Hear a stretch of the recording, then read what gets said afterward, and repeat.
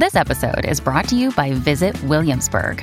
In Williamsburg, Virginia, there's never too much of a good thing. Whether you're a foodie, a golfer, a history buff, a shopaholic, an outdoor enthusiast, or a thrill seeker, you'll find what you came for here and more. So ask yourself, what is it you want? Discover Williamsburg and plan your trip at visitwilliamsburg.com. Another day is here, and you're ready for it. What to wear? Check. Breakfast, lunch, and dinner? Check. Planning for what's next and how to save for it? That's where Bank of America can help. For your financial to-dos, Bank of America has experts ready to help get you closer to your goals. Get started at one of our local financial centers or 24/7 in our mobile banking app. Find a location near you at bankofamerica.com/talktous. What would you like the power to do? Mobile banking requires downloading the app and is only available for select devices. Message and data rates may apply. Bank of America N.A., member FDIC.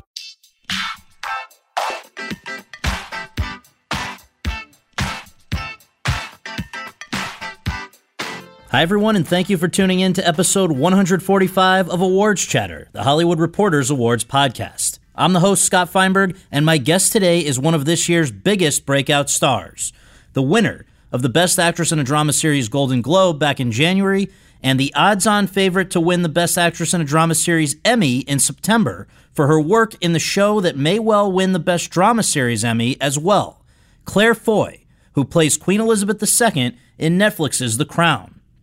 The 33-year-old Brit has impressed critics ever since she got out of drama school, winning strong notices for her turns in several BBC offerings, the 2008 miniseries Little Dorrit, the reboot of the drama series Upstairs Downstairs, which ran from 2010 through 2012, the 2012 miniseries White Heat, and the 2015 miniseries Wolf Hall, as well as Channel 4's 2011 miniseries The Promise. But it wasn't until last November 4th, when Netflix dropped the entire first season of The Crown, that everyone else began to catch up on what a remarkable talent she is. The Crown is a creation of Peter Morgan, the same man who was behind the 2006 film The Queen and the 2015 Broadway play The Audience, both of which also center around Queen Elizabeth II, and which brought Helen Mirren an Oscar and a Tony, respectively. The TV series was created with 10 seasons in mind, each chronicling a different chapter of the Queen's ongoing reign. Foy was retained for seasons 1 and 2, which were made at an unprecedented cost of $100 million. The first spans the Queen's marriage to Philip, Duke of Edinburgh, in 1947, through the resignation of Winston Churchill, Prime Minister of the United Kingdom, in 1955. And the second, which is expected in the fall, will pick up from there. Over the course of our conversation at Netflix's FYC Interactive Exhibition Space in Beverly Hills, Foy and I discussed a wide range of topics, among them how she landed the role of the Queen, despite being 5 months pregnant at the time she auditioned, why, once she started diving into the part, it felt like she was playing many different characters, what the secret is to conveying the emotions of a woman who has always made a point of hiding her emotions, why it is incorrect to report, as many have, that she's quitting the show after season 2, how she's adapting to her newfound acclaim and accolades and industry interest in working with her, and much more. So, without further ado, let's go to that conversation. When you need mealtime inspiration, it's worth shopping Kroger, where you'll find over 30,000 mouth-watering choices that excite your inner foodie. And no matter what tasty choice you make, you'll enjoy our everyday low prices, plus extra ways to save, like digital coupons worth over $600 each week. You can also save up to $1 off per gallon at the pump with fuel points. More savings and more inspiring flavors make shopping Kroger worth it every time. Kroger, fresh for everyone. Fuel restrictions apply. Hey guys, it is Ryan. I'm not sure if you know this about me, but I'm a bit of a fun fanatic when I can. I like to work, but I like fun too. It's a thing. And now the truth is out there. I can tell you about my favorite place to have fun. Chumba Casino. They have hundreds of social casino style games to choose from with new games released each week. You can play for free anytime, anywhere. And each day brings a new chance to collect daily bonuses. So join me in the fun. Sign up now at ChumbaCasino.com. No purchase necessary. VGW Group. Void where prohibited by law. See terms and conditions. 18+. Claire, thank you so much for doing this. I really appreciate it. We always begin with just the basics. Where were you born and raised, and what did your folks do for a living? Oh, I was born in Stockport, which is in Manchester. Then I was raised there for about 4 years, and then I moved to Leeds and Bardsey and Wetherby, which are in Yorkshire. And then I moved down south to a village nearish London, about an hour away from London. My dad, at the time, worked for Rank Xerox. He was a salesman for Rank Xerox, which was a very 80s thing to do. And he had one of those car phones. Just was a real yuppie. He'll hate me for saying that, but he really was. And my mum was our mother. And then my mum and dad got divorced, and we stayed where we were, and then my mum went back to work, and my dad moved back to Manchester. Now, you are the youngest of three I was reading. Being the youngest, they tend to crave attention. Was that where it is? Are you mad? Well, it's really weird. Like, we were having this conversation on set the other day about how many actors are only children and youngest children. Yes. And we realised that on The Crown, within kind of a month's worth of asking people, there were 2 people who weren't. Oh, my God. And weirdly, on The Crown, a lot of people are also Aryans. So we've got a lot of, like, red star-signed people, Right. hot-blooded people. Right. But yeah, no, I think it's I don't know whether it's partly the attention thing, and I also think it's partly you are given free rein to find your own sort of identity in a way, or kind of you have to. No one's there to bounce back at because they've got something else to do. So you go, who am I? Right. Someone's going to tell me who I am. So I think you're probably just searching for it a bit more. Now, for you, though, it actually wasn't initially acting from what I heard. It was dancing at first, right? Why did that give way to acting? Oh, I mean, I love dancing. I just love it. It was ballet, or? Well, I mean, yeah, I did ballet as a kid, but not like as in, I wasn't a prima ballerina or anything. I just did it in my village hall. But I have, and recently I went with all my best friends. We went to a ballet, not a contemporary ballet. So, but I went to the ballet quite a lot as a child. I don't know. I think dancing. It's a way. I don't know. It's something about it. I just have to do it. Yeah? I have to do it. Oh, do you still do it? Well, in my house, in my kitchen, with my child. Right. But I just think moving, and I love it. And I thought that when I went to watch the ballet, actually, I was like, God, it really makes me feel something. And I think if I was any good at it, I would have loved to have been a dancer. But I'm physically not very well made. I had arthritis as a child and all sorts of injuries and stuff. So it never was going to be the calling for me. But I think I probably had to do something somewhere along the line where I had to express all these emotions that I was feeling. Otherwise, I probably would have done a harm to myself or someone else. And that was school plays and things like that, or what was it early on? I think early on I did like school plays at primary school and stuff. So when I was kind of like 9 or 10, I was Mary in the Nativity. And I played Titania in Midsummer Night's Dream, which all my friends who were at primary school said I fell off the stage. You don't recall and I this? don't remember that. It's I must have literally blocked it out. And I just thought it was a perfect performance. Right. And then I went to a grammar school, and it was an all-girls grammar school. And I was very much aware that everybody else was far better and more talented than me. And it was only when I went to university where I stepped out of my own kind of, when you were allowed to be yourself a bit more. And I suddenly went, in my final year, I just suddenly went, God, I think I'd like to do it. I don't know why. And then I just sort of tried.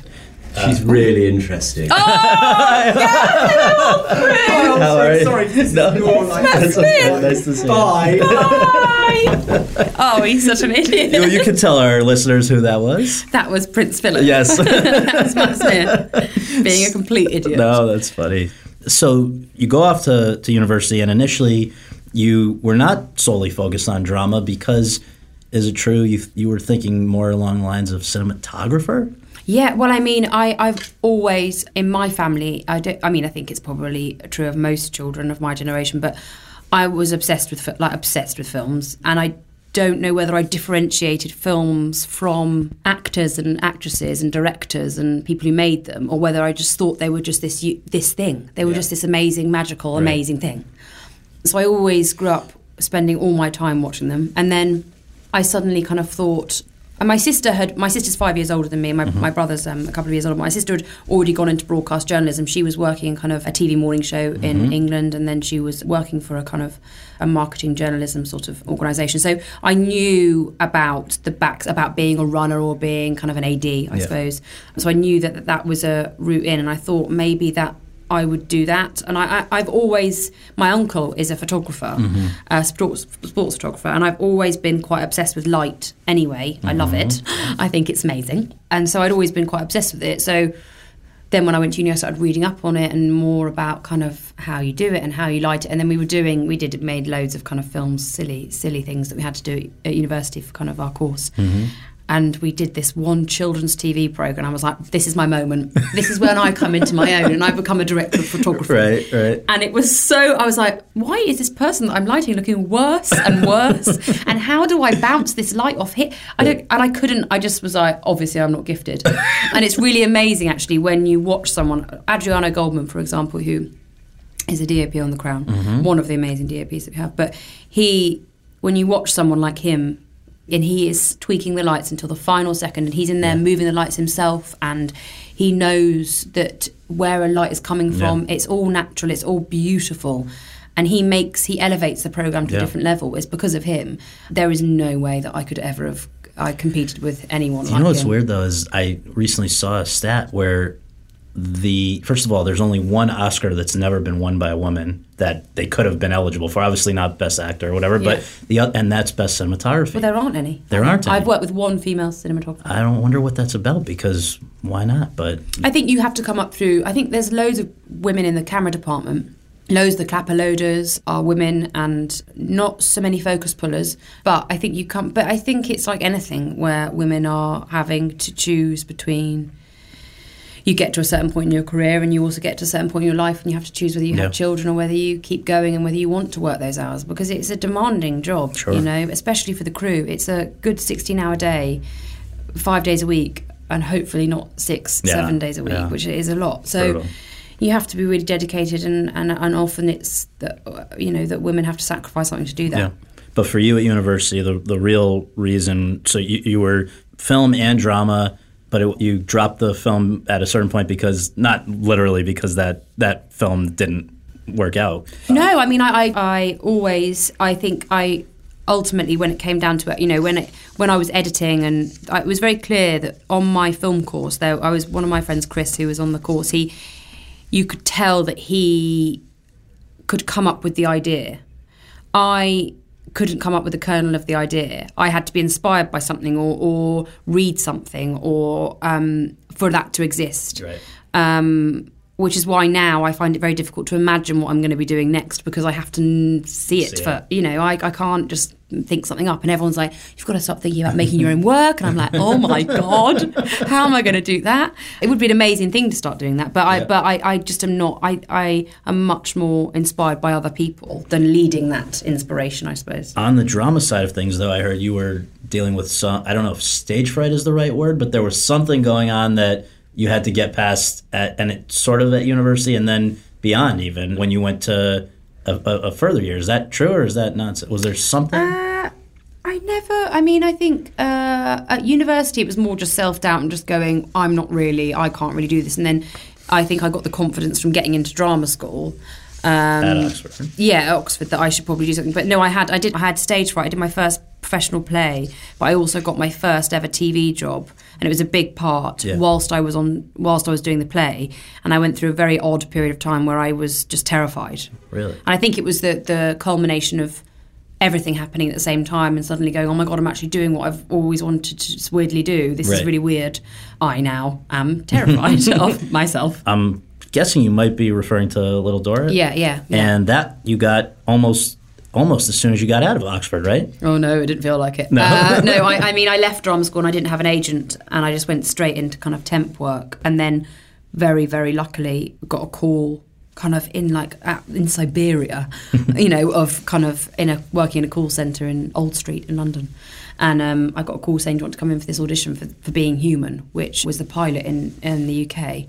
And BBC. Then BBC, and then from that I managed to get my agent, and then I got the job so fortuitously, and then I got an episode in another TV thing, and then I got the play, and then I got Little Dorrit, and then I had a mental breakdown, and then but it was just all a bit like, oh my God, what? Oh my God. Well, let's talk about Little Dorrit, because I can understand why that would be a jarring thing when suddenly from working at temp jobs, you're saying you're now a major part in a 16-part BBC adaptation, which was done on a massive scale, right? It was huge, yeah. Can you contextualize a little bit of what were we dealing with? Well, I mean, the BBC anyway, do like to launch new faces. Yes. And so I knew it was kind of down to me and 2 other girls, and at no point, I remember the final audition I turned up late to, and I never dreamed that I would be getting that part and playing that part. And then I got it, and then they all came and saw the play that I was in, and I was like convinced they were going to not, and so at every point I just kept thinking, I'm not right for this and someone's going to tell me. And it was a difficult part for me because it was a real learning curve because I'm quite expressive, as you can probably tell, and quite loud and quite big. And she was very contained and little and tiny and meek and lovely. Good practice for another part that might Well, yeah, one day I know. I mean, it's all, but it really does. It has shown me that, you learn something with every job. So I just definitely thought I had a lot of work to do. I had to do a lot of work on that because that was my first kind of real job of going, this is a part. You've really got to. And also, it's a really big part. And if you don't do this well, you're never going to work. And just to talk about, they basically took the whole backlot at Pinewood, right? Yeah. And massive set, 80 cast members, 80-something cast. Well, Matthew McFadden was in it. Tom Courtney was in it. It was an absolute dream. But I wasn't able to enjoy it in that way because I was just going, who is this? Who's doing this? Right. It's not me. But it was extraordinary at every single kind of... But ultimately, I realised from doing that job that it's all well and good sitting back and going, this is amazing. Right. And it's really important to do that. I've realised it's really important to some days just go, wow, this is amazing. Yeah. I mean, this is amazing. But then it's also really important to remember you're there to do a job and that ultimately the most important thing is that you are honest and that you've thought about it and that you're not just there because you think you should be there, that you're there because you want to do justice to the story and all those things. So, Can I just prompt you about a couple of the others en route to the crown that I think we should talk about? Oh, God. These are good. Hang on. All Which good. ones are you going to bring up? Let's start with Lady Persephone. Oh, God. Nazi-sympathizing aristocrat. Upstairs, downstairs reboot.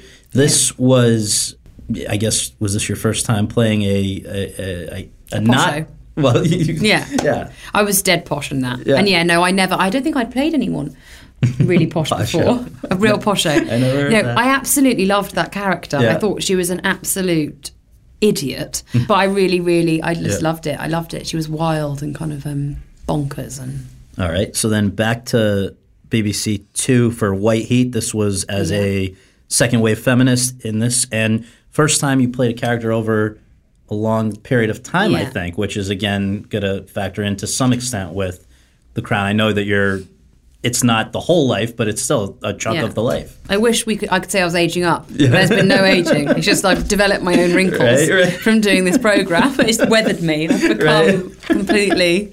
But yeah, White Heat, that was great. That was an amazing job. I got to have red hair. Yes. And I got to work with Sam Claflin. Right. And some really amazing actors. And that was a really special job, actually. Really special. All right, and that brings us to The Promise, which was for Channel 4. You're playing a 18-year-old who experiences sort of an awakening during a gap year in Israel. Yeah. And this was the first time you worked with Mr. Kosminski. It was, yeah. And that would factor in later, but maybe you can just talk about that one. I genuinely, when I read that, I completely understood who she was. She was exactly like me at that age. She was really angry and she didn't know why. And she wanted some sort of cause to fight for and she didn't know what it was. And she just felt really, really annoyed all the time. And that's how I felt at that age. I felt really, really just pissed off. Mm-hmm. And I think I didn't know anything really about the Israeli-Palestinian conflict really at all, apart from what you read on the news. Mm-hmm. And so I went out, I got to film out in Israel. I got to act out some of the best scripts I've ever read. Yeah. And I got to work with Peter, which was a real amazing experience. He has an extraordinary way of giving you a lot of confidence as an actor without doing anything. He gives you room and only talks to you when he feels like he needs to. It's just that, and there's no board going on at the beginning of a take. How did you come to that one and come to him? Because we referenced that you worked with him again, and that would be in Wolf Hall, which was like 3 years later. Yeah. But first, that's why I'm curious, how did that even begin? Well, I'd auditioned about 100 times for it. I think he wrote it, so he was really concerned about finding the right person. And I remember very clearly one audition, which was probably number 5, getting in the lift with him, and he said, "So I've watched all of Little Dorrit. I've done my homework. Have you done yours?" And I was like, shit. Yeah. But it was really important that he got the right people. And I met Perdita Weeks. We did what do you call it? Like not a charisma test. Chemistry. Charisma test. that could work Didn't too. score very high.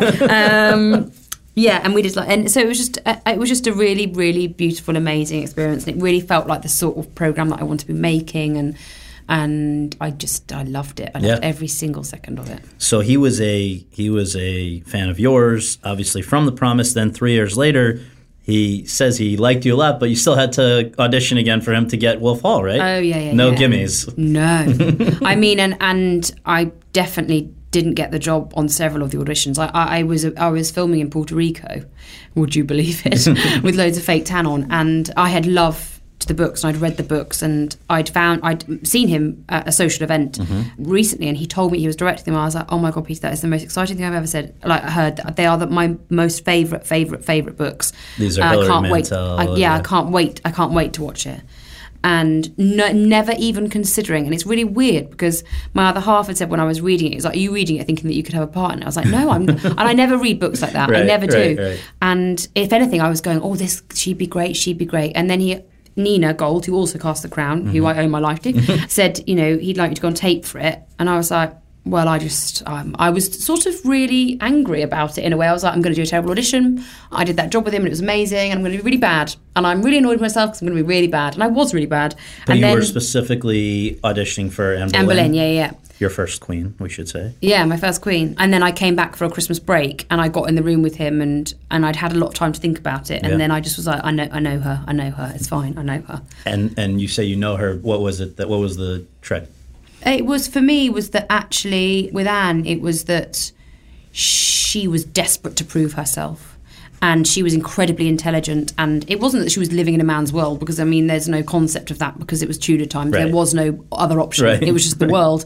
But that she should be able to compete on a level with people who she's as intelligent as. And she just wasn't. And she was completely at the behest of this man who ended up killing her. Right.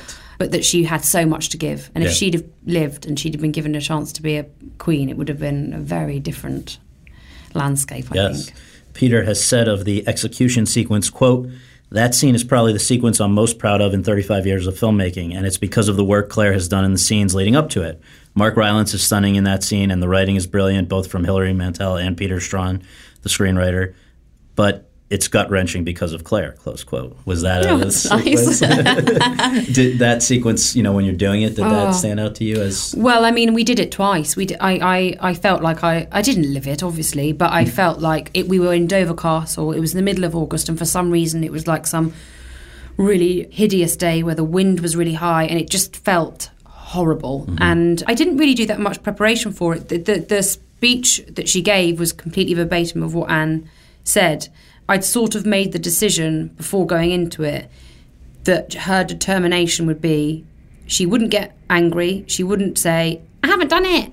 She wouldn't blame anyone, and she wouldn't get emotional. That's not who she was. This would be her moment to go down in history, literally in this moment. And everybody says that she was incredibly composed, and she was very eloquent and quite small. And so we did it twice. That was it. We did a mid shot, and then we did a close up. And Peter always is like, "Would you like to do any more?" And I was like, "No." Yeah. And it just felt that all the essays were incredible, and it just felt like it was the right thing. Yeah, that's great. So that was on TV in 2015. I assume you made it probably in 2014. Yeah. The Crown goes on TV in 2016. I'm assuming you made it in 2015. What was going on in your life when you first heard about The Crown? I was 5 months pregnant. So I was pregnant in the execution scene. I knew I was pregnant because I remember I had a bacon and egg McMuffin that morning, and I went, there's something wrong with me. Right. I hadn't had one for about 15 years, and I was like, there's something, I knew this set something up. And my dresses had started not fitting, and I couldn't tell anyone. Right. And hadn't done a test or anything, so I didn't know that I was pregnant, but I was just like, this is what's happening, isn't it? It's definitely what's happening. And then so I finished that, found out I was pregnant, and then just got fatter and fatter. And then didn't go up for anything, obviously, because, I was just like, well, I'm just going to have my baby and just, be a mum. And then my agent was like, so there's this thing, it's about the royal family. I was like, oh, God. And he was like, it's about to play Queen Elizabeth. I was like, oh, God, are you joking? It sounds awful. And then I read it, and I was like, it's not awful, though. It's really good. And he was like, Stephen Daldry's directing it. And I was like, you're joking. And I was like, well, I'll just go in and meet them. I'm not going to get it. it will give me something to do for the next couple of weeks. So I'll prepare the scenes for it and I'll go in. So I went in and read, and it was really relaxed. That they were all there, all the executives were there, and I was like, this is weird. I'm not really used to this. I'm used to just going into a room with a casting director and doing it to kind of, you know. What did it tell you that they were all there? That it was actually maybe not such a huge pool of people they were looking from? Well, afterwards, yeah. I went, but that's not normally the case. And I think, I don't know, I have never really spoken to them about it, but I think they probably were seeing quite a lot of people because it's a really important thing to get right. But, you know, I was obviously really pregnant. So I was like, my baby would be 3 months old when I started this job. And actually, I think that it was even earlier than that, actually. And then time wore on, and then I did like kind of a screen test for it, dressed as the pregnant queen. It was ridiculous.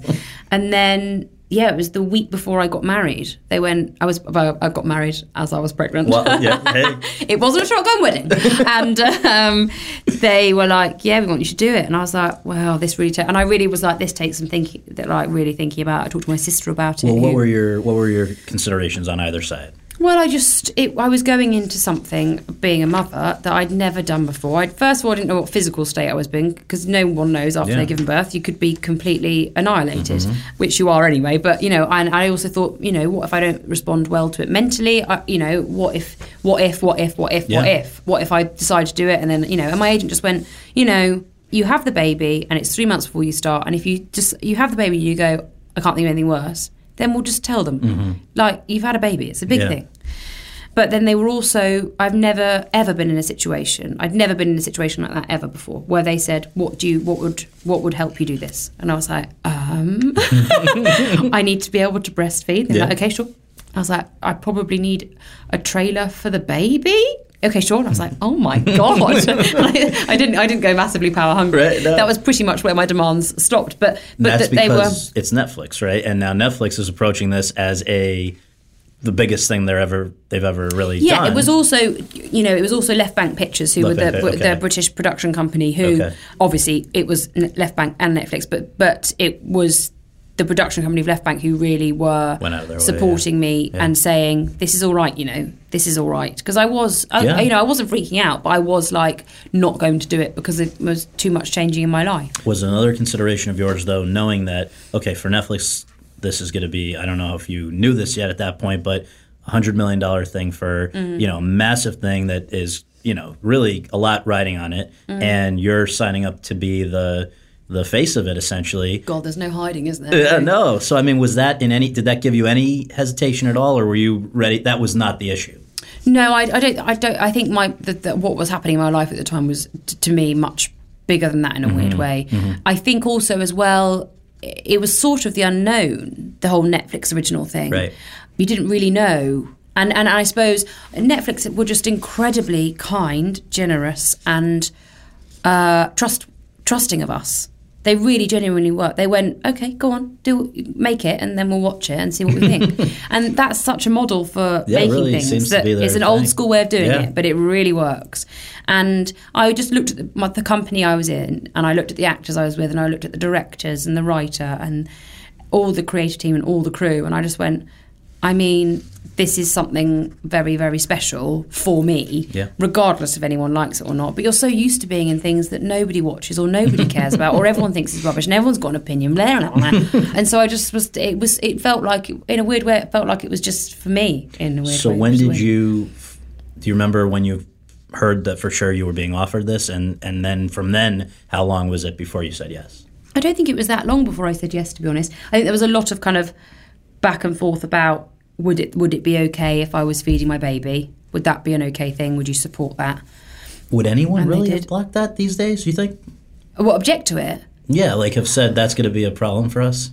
Well, I think it would be very rare that they would willingly take on a woman who was about to have a baby if you're not already established in the series. I think that's the thing about, you know, the industry is, if it's difficult, it's not necessary. Why get involved? They think. Yeah, exactly. And I really, I'm so grateful that they decided that I was the right person for it, and that what was happening to me they would support.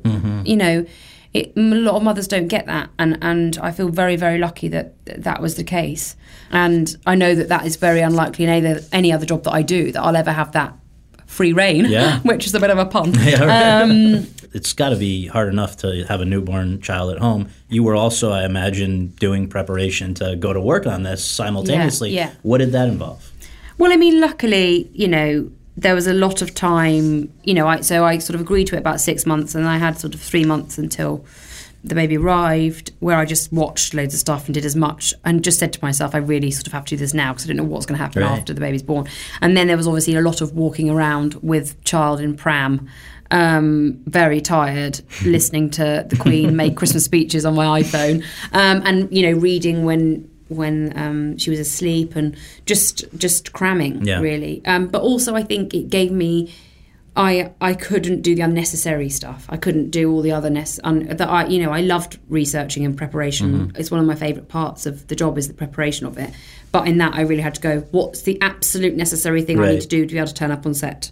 And so I just really solidified what I needed to do, and just went, that's what I need to do, that's what I don't need to do, get rid of that. So the essential things included dialect coach, William Conacher. I mean, worth his weight in gold. What else was some books? Yeah, there was lots of kind of books about her. I mean, I read the famous Crawfie one, which is the Little Princesses one, and lots of other ones. But it was also mainly watching footage of her, what footage there was, the footage of her in public, the footage of her in private. But then also a large element of it was trusting Peter.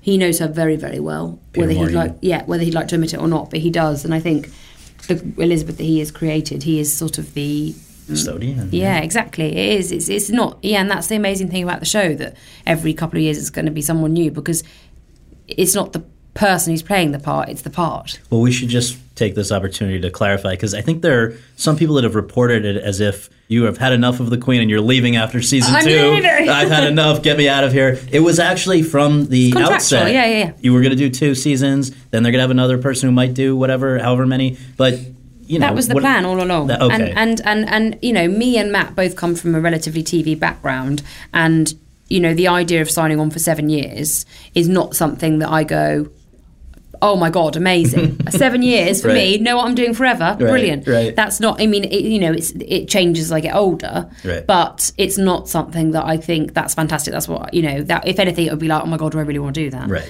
And the incredible thing about this show was they were like, that they've committed to doing 2, and then you're gone.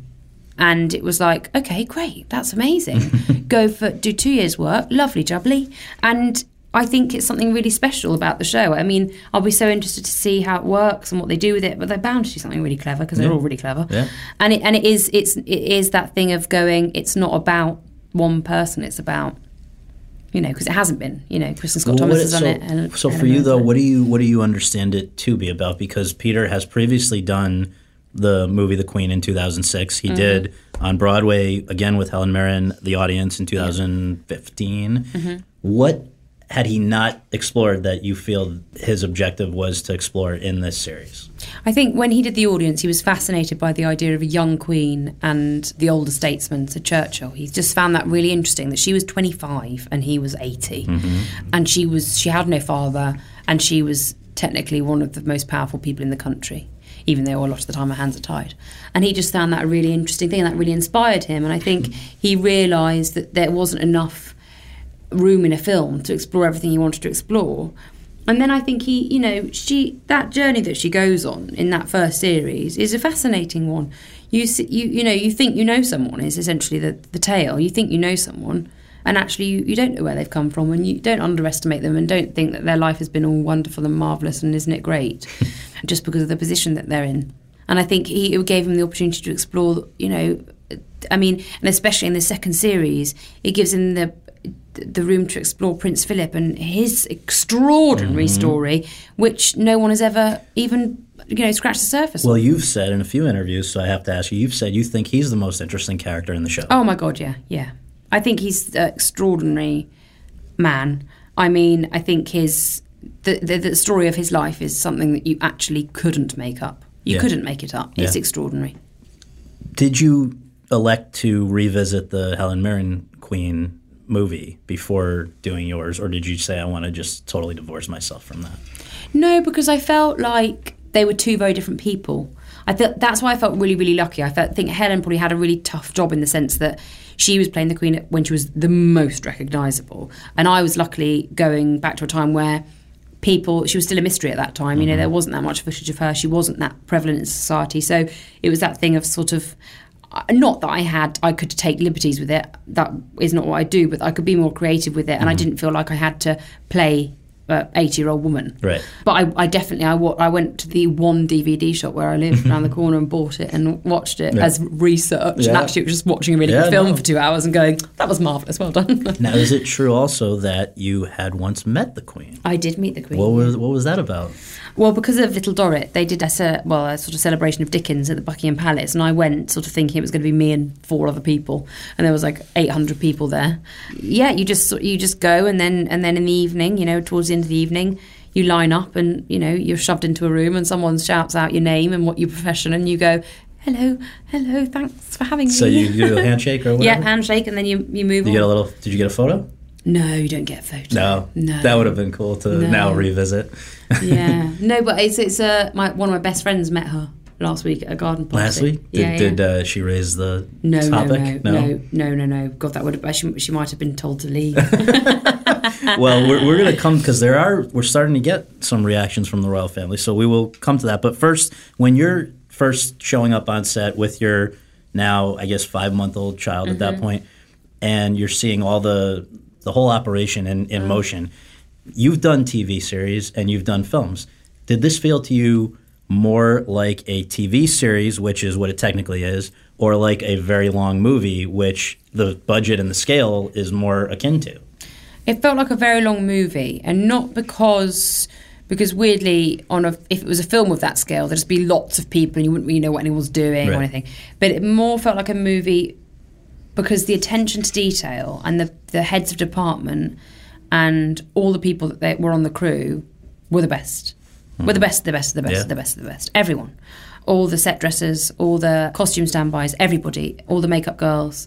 It's the best of the best. And so, it was an amazing thing when you're on something which just got such an expectation. You know, everyone knew that there'd been the Queen, and then there was the audience, and Stephen Daldry was directing it, and all was exciting to actually watch people never ever accept second best. And that happens a lot on telly because you have to compromise, you have to cut corners, you have to make the day. You know, and it happened with Wolf Hall ever so slightly. There was a scene in Wolf Hall where Anne was strung up, and it's in the book that bits of her flesh are ripped off.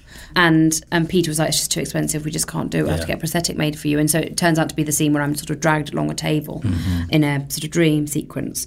But The Crown, that never happened. If anything, what happened was that people would be like, oh, well, we need to... there needs to be another dimension to the scene, so can we get the corgis for the day? Or there needs to be another dimension to the scene. Can we have a maid in the background hoovering? Right. Can we have... You know, it was all about the world, and it was never just about what was happening in that close-up. It was all about that. And that's what makes it special, is that everyone's work you can see on screen, every single person. For your work specifically, you've said, quote, I feel very much like I was playing many different characters because the Elizabeth at the beginning of the show is very different from the Elizabeth at the end. And we're talking about only the first season. There's still going to be the second with you. But how long did it actually take to shoot season 1? And did you sort of have to map out how you were going to approach it because it was dealing with such a kind of an epic thing? Yeah, I mean, I think it was about 7 or 8 months, I think, probably in total.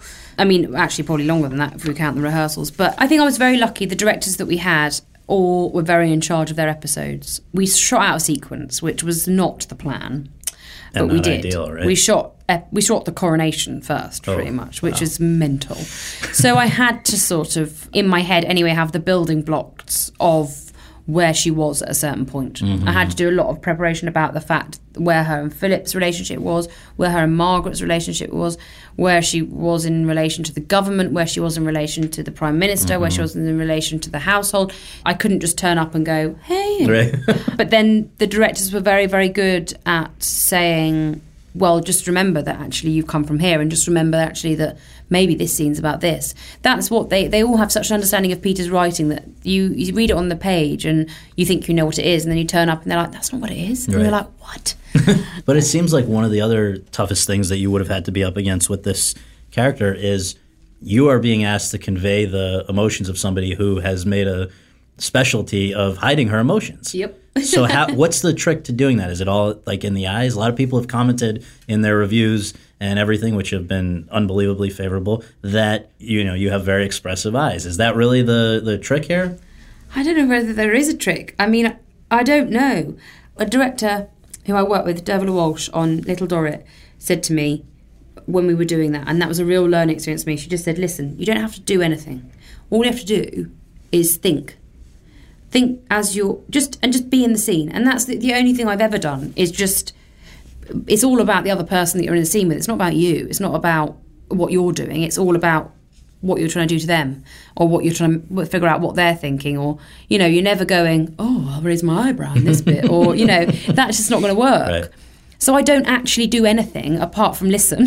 Or But that's a big thing. I really enjoy being in scenes with actors, and I really enjoy the camera. I really love knowing that there's another character in the scene with you who's seeing things that you don't even know that you're doing. Mm-hmm. And I love, I don't know why I do, but I love it. I love the camera. Not in like a I love the camera sort of way, but it feels like especially in The Crown, it felt like a friendly presence. It didn't feel like something to be scared of.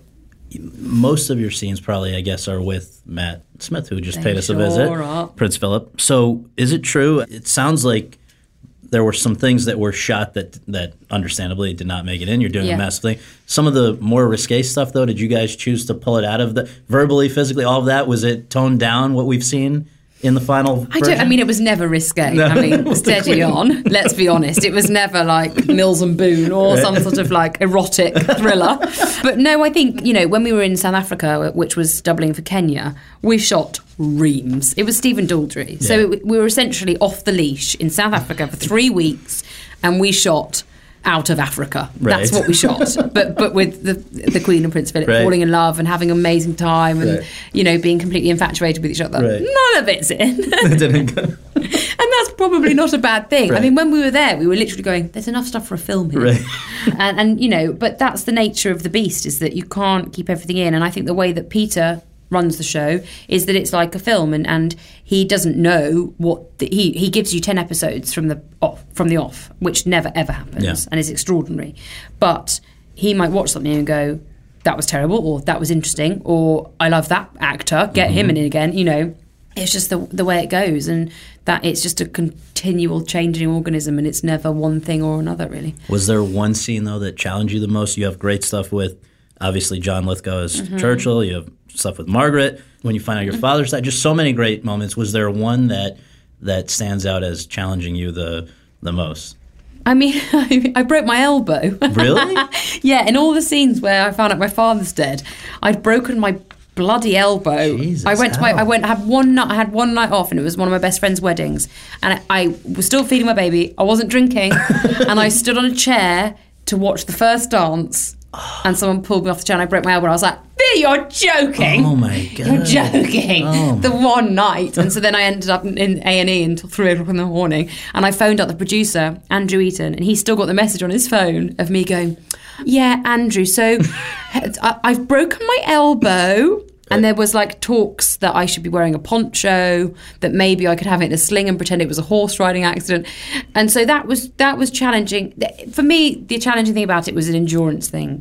I had a small child. I had the biggest job of my life. I broke my elbow. Yeah. So it was more just like, I can do this. Right. But a lot of the scene, I think the scenes, for example, where I first see my father's body, I find those reassuringly, not easy to do, I don't mean that, but reassuringly it's out of your hands. The stage is set for you, and you don't really have to do much thinking apart from just be in the room and just go, oh my God, he's got his shoes on, and recognising your father's shoes, and so that set me off.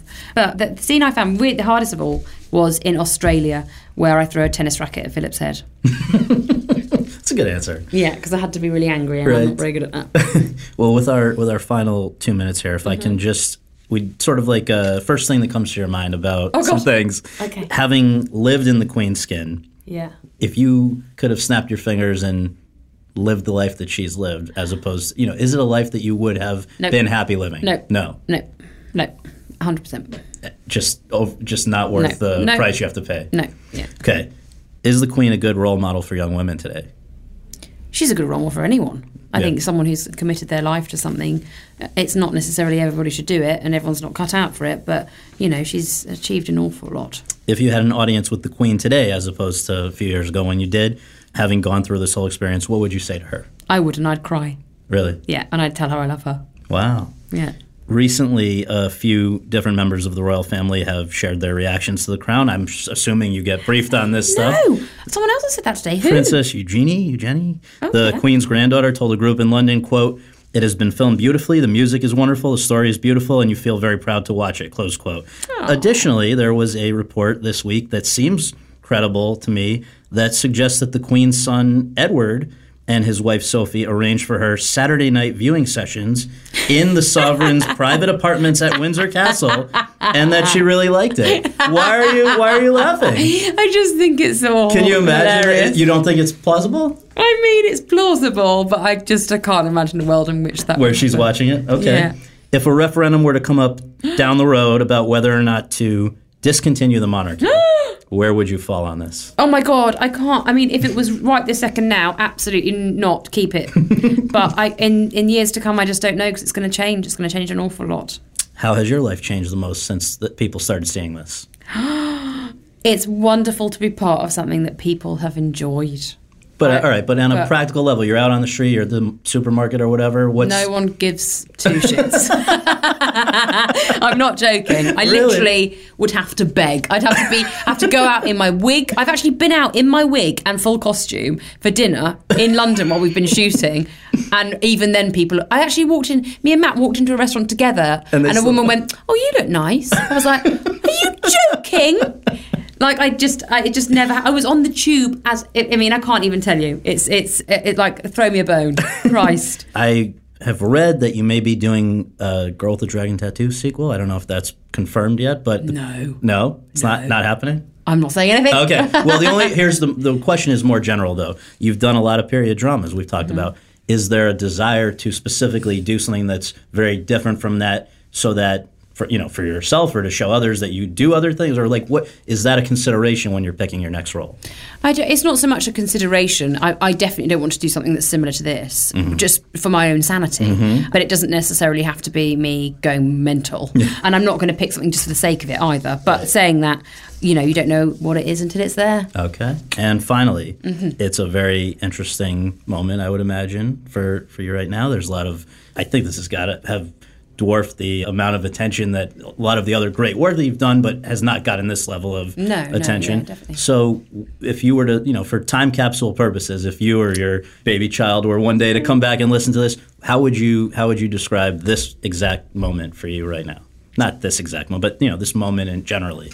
It's very weird to suddenly be in a position where people think that you're worth their attention. As in, it is very enlightening and also lovely and also scary. But it's a very, very interesting position to be in. And I think very few people are ever in this position. And I'm very much following John Lithgow in his sort of way of being in life, which is just, this is what's happening now. This is interesting, okay. And just receiving it all and just going, this is lovely, and, and really enjoying that people have loved something that I've done. And even if it all ends from there, then it's really lovely. Really lovely. Your Majesty, thank you very much. I Your appreciate Majesty. it. Thanks a lot. Thank you very much.